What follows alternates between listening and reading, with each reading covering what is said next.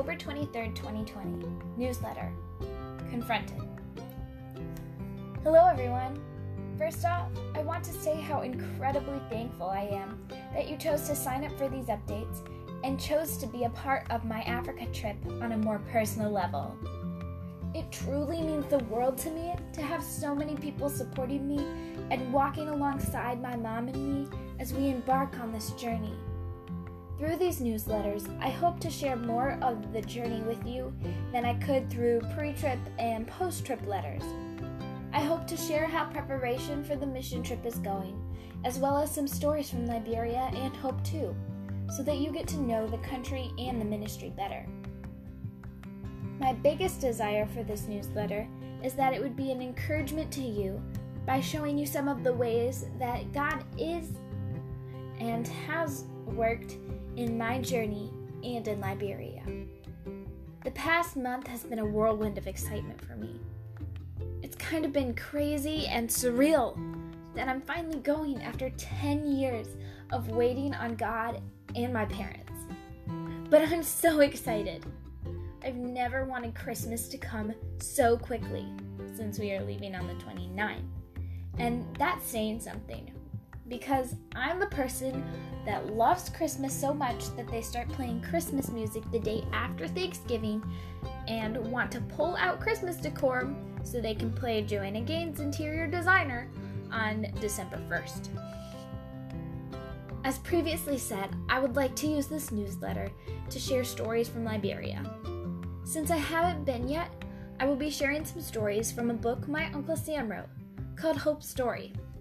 This book isn't about Hope 2 specifically, but about the things that the teams have encountered and experienced. The heartbreak, tragedy, love, and hope. These stories are real and, fair warning, they aren't pretty or brushed over. They don't avoid heartbreak, but they do show the hope found in the heartbreak. When asking my uncle if I could share these stories, he told me, "For sure, anything. It's God's story." This is how I want you to see these stories.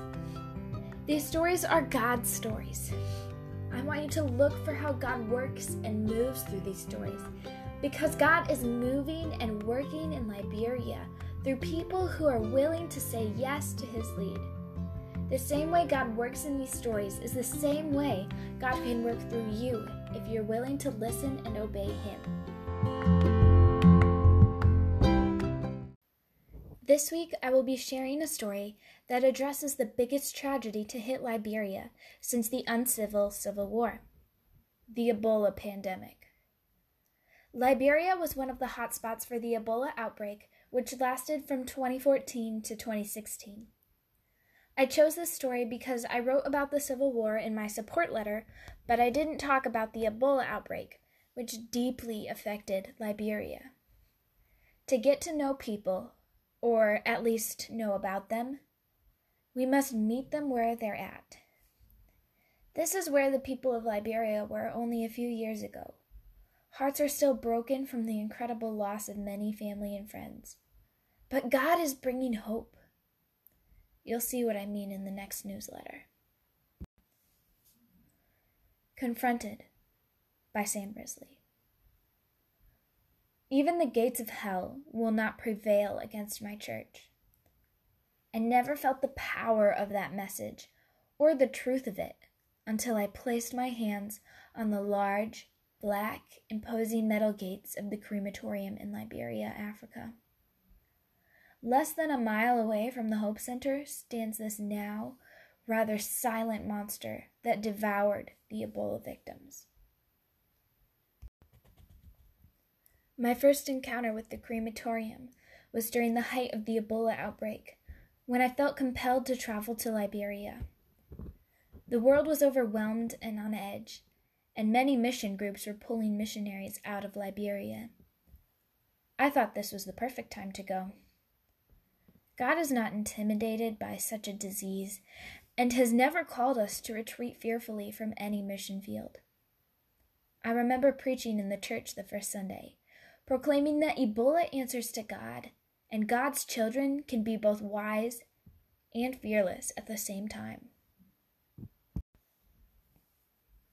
I don't remember a single scripture I shared that day, but I do remember the chilling figure standing at the end of the service, sharing from his shredded heart to mine. He was an Ebola victim. He had lost his daughter and stood looking me in the eyes humbly, while profusely thanking me for coming to face this silent, deadly killer with them. He spoke of the hope that my presence brought, and it made me feel both unworthy and grateful at the same time to be asked by God to go to Liberia in such a time as this. I remember being overwhelmed with the feeling of God's perfect timing. It was somehow comforting to know that what we were experiencing was God's fault and not mine. It was just right for me to be there.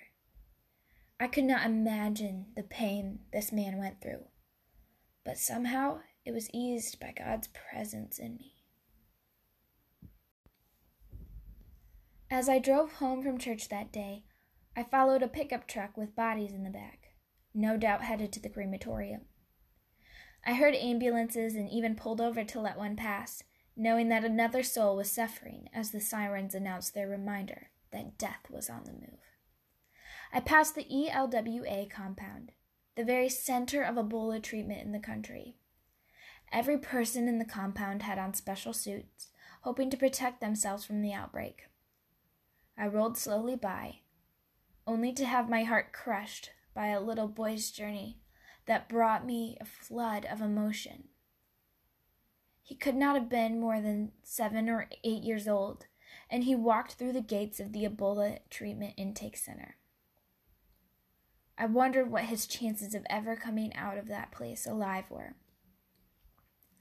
I felt so disgusted and devastated by how wrong his journey was.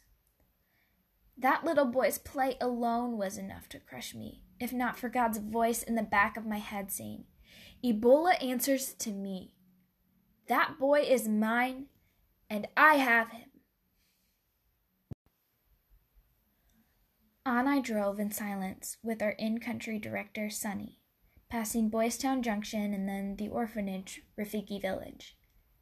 It was late afternoon and something caught my eye off to my left. Smoke rose above all the buildings and trees. At first, I did not say anything, but it could not be ignored as the flames rose at least 15 feet above the 10-foot walls of the structure. I had no idea what it was. So I finally asked Sonny what in the world this fire was coming from. It was the largest fire I had seen, and certainly the most sinister this side of hell. His response was chilling. He spoke simply and to the point. "Oh, that is the fire that is burning the bodies of the Ebola victims." Silence engulfed the car, like a smothering, airless chamber. I could not find words, and Sonny seemed to be waiting for them. None came as we drove back to the center, confined by the stillness of such a reality. I sat on the back porch that evening as the smoke continued to bellow in the majestic sky like an unwanted forced offering from some dark cult. It was a hard night. I wondered if that man's daughter was burned in this place. The man who smiled at me in church and thanked me for coming just a few hours before my solo porch pondering. I am still confounded by what another man shared. Ebola is worse than the Civil War because it kills silently.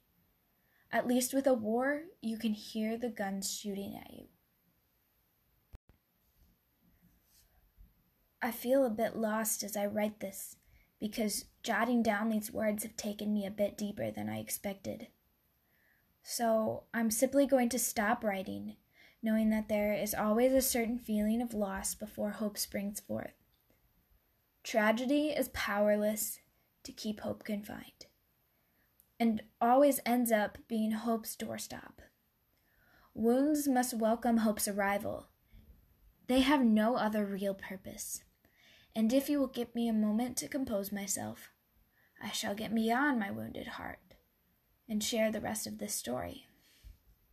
For now, consider this story's ending to be continued. Hope Story, page 113 through 115. Sometimes God calls us to go into circumstances that are undesirable and heartbreaking. Circumstances in which we may be uncertain as to why God is asking us to do what He would like done. Yet it is in these circumstances that we are able to walk with people, show them love, and allow God to bring hope. My Uncle Sam is just your normal, everyday person, but he chooses to obey and go where God calls him. Because of this, he is able to encourage that man at church service and walk with the Liberians through a time when they were mourning over their losses and probably feeling abandoned and hurt. We can bring hope to others, and God can work through each and every one of us. It is just up to us to choose each day to say yes and be obedient to what God is calling us to do. This is the attitude that I desire to have as I go on this mission trip. A yes attitude. The other day, my Uncle Sam's wife, Aunt Kathy, posted a picture of some interior decor that she put up. One of the pictures was a sign a friend of hers made saying, "Obedience over understanding." That saying stood out to me because I don't completely understand why God would open doors for me now, after 10 years of waiting. But He has. And so I'm running through them. I don't understand. I may never understand. But God is telling me to go, and so I will. I know one thing for certain. I'm saying yes, and I'm honored that God would choose me to go to Liberia to serve His people. Until next week, Shelby.